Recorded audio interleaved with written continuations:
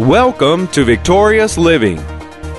We have to get a picture of what God has created for us that is beautiful. Amen. We've got to have the picture of that. We've got to have the vision of that. Amen. And then we must understand that God created it for us and for us to have and for us to enjoy. God created that for us. Welcome to Victorious Living with Pastor Charles Cowan. Today, Pastor Cowan shares with us the importance of spiritual guidance. We invite you to stay tuned to today's program. If you can't, we invite you to visit our website at victoriousliving.org. There you'll find other audio and video resources to help you in your Christian walk. And now, here's Pastor Cowan as he shares with us the importance of spiritual guidance. What's he saying? You get a vision of God and God calls it great. You get guidance from God and God calls it great. And so we see that all of that's on the spiritual side of life. Now, I know people sometimes said it to me, and I probably thought it was the same as anybody else has over time, that somehow they have conjured in their mind that they get nothing when they read the Word, that nothing is happening in their life when they read the Word. But that Word's anointed. But you got to be open. We have to receive the guidance of the Word, in which brings a vision as to how we should live our life. We have a vision of the life that we should live before God. And so poor vision, let's talk a little bit about that. Poor vision limits our natural sight and abilities. Poor physical vision. Poor spiritual vision limits our abilities and success as a Christian. See, in the natural, poor vision limits what we can do. Same thing in the spiritual realm, that poor vision limits us and our success that we can have as a Christian. So a person with a vision of God is not just devoted simply to a cause. Now listen and be careful. A person with a vision of God is not just devoted simply to a cause for themselves, such as healing or financial or any particular issue, such as even being in a ministry, but to the vastness and to the greatness of God Himself. See, it has to rise above all other things till we have a vision of the vastness and the greatness of God. And when we have that vision of the vastness and the greatness of God, it'll not be a struggle to get God to do what He promised. But we have to have vision and guidance to all these things, or to God and our allegiance to Him, and get that vision of the vastness and the greatness of God. And when that comes, then those things that God has provided for us will be in a position to receive them. So Matthew chapter 22, verse 37, let me read it in conjunction with that statement. Jesus said unto him, Thou shalt love the Lord thy God with all of your heart, with all of your soul, your mind, and with all of your heart, all of your soul, and with all of your mind. We need a vision, first and foremost, of the vastness of God. God's not limited. I don't have to twist His arm. He is vast in His power. He's vast in His presence. He's vast in His abilities. We need to have a vision of the greatness of God so that things can slot in their proper place where our faith is concerned. So let's read over in the book of Colossians chapter 1, verses 16 and 17 here just for a moment. And Paul writes it like this. He says, For by Him, verse 16, for by Him were all things created, that are in heaven and that are in the earth. Now you got to understand when you read that, God didn't create evil. God didn't create bad. He's talking about when God created them. That's what he has reference to there, because everything in the world today, there's evil in the world today. We know that. But by him were all things created that were in the world after he created them. For all things created that are in heaven and that are in earth. Now watch this. Visible and invisible. What we see in the earth and its beauty that hasn't been distorted or destroyed by the fall, then we can see the hand of God in creation. And we haven't been to heaven yet, at least I haven't. And we know that the beauty of heaven, it has been created by God. So the things visible and the things invisible that are good, that are right, that are holy, that are pure, has been created by God. But now when the fall came, then the things that he created in the earth and the beauty of the earthly creation, it lost a lot of its beauty. But there's still places of beauty here on the earth that God created, and all of it was beautiful just after he created it. So he's making reference to that here. For by him are all things created that are in heaven and that are in earth, things visible and things invisible.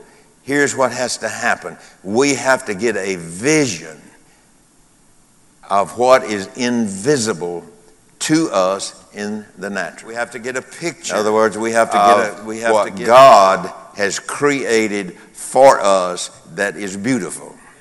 Amen. We've got to have the picture of that. Got to have the vision of that. Amen. So, and then we must understand that God created it for us and for us to have and for us to enjoy. God created that for us. So Paul says, for by him, by Christ, by Jesus, for by him were all things created. And let me put a tag on it, that are good, holy, and righteous. And that's the way it was. Let me repeat it. That's the way it was when he first created it. It was right. It was good. You remember in the book of Genesis when God was creating, he went through all those things in Genesis, and God looked at what he had done, and what did he say? It's good. It is good. So what God does is good. What God has for us is good. What God has provided for us is good. We got to get the picture. We got to receive the guidance that leads us day by day by day into the goodness of God. And so he said, whether they are visible and invisible, whether they be thrones or dominions or principalities or powers, all things were created by him and for him. So if it says God created them for him, then in that context, he is saying that God created it for him to give to his people. Created by him and for him, he said, and in that verse of Scripture. And then it goes ahead in the 17th verse and says, and he is before all things, and by him all things consist. All things that are good and righteous and holy are held together by him. So that means if I get a vision of God, if I have, what's the other word? A vision and spiritual guidance, whatever, and comes from God, it's good. God sees that as good, and he honors that which is good because he made it. His honor is upon it. And so what do we have to do, people? We have to get a spiritual vision. And we have to, what's the other one? And have from that guidance for our everyday life down here in this world. And you know, I say all this, understanding this, that over time, over a lot of years, that sometimes people have said, well, it doesn't matter. I've believed on the Lord, so it really doesn't matter. Well, it does matter. It matters greatly. It matters what you carry to heaven. Now, you remember when we're standing before the judgment seat of Christ, we're not going to be judged because we like this on the earth or like this on the earth and enjoy doing this on the... No. We're not. That's not going to happen. We're going to be judged by how we have responded to the instruction, the guidance, and the vision of God. And so, the Bible teaches us that if a man's works stands before God, God will give him a reward even when we get to heaven, get a reward. But if the works are not there, they will be burned, but the person will suffer loss when they get to heaven. Now, I know people don't like to hear that and say, well, there ain't going to be no loss in heaven. Well, no. Something's going to lose. If he's not going to accept your works, something's going to be lost. If, in fact, my reward comes on the basis of my works and and instruction and vision and all that goes with that, there will be something that I could have had that I won't have, but I'll be in heaven. And so people might think sometimes, well, that's good enough for me. I don't know where we're going to think that. No. Maybe so. I'm not here to debate it, but So in Ephesians chapter 1, verse 3, it reads like this: Blessed be the God and Father of our Lord Jesus Christ, who has blessed us. Now, how did he do that? When he created it for us, and that in itself was the blessing. What he created for us, and in that was the blessing. Now listen to what he said. He says, Blessed be the God and Father of our Lord Jesus Christ, who has already blessed us. When did he bless us? When he created what he wanted us to have, it's blessed.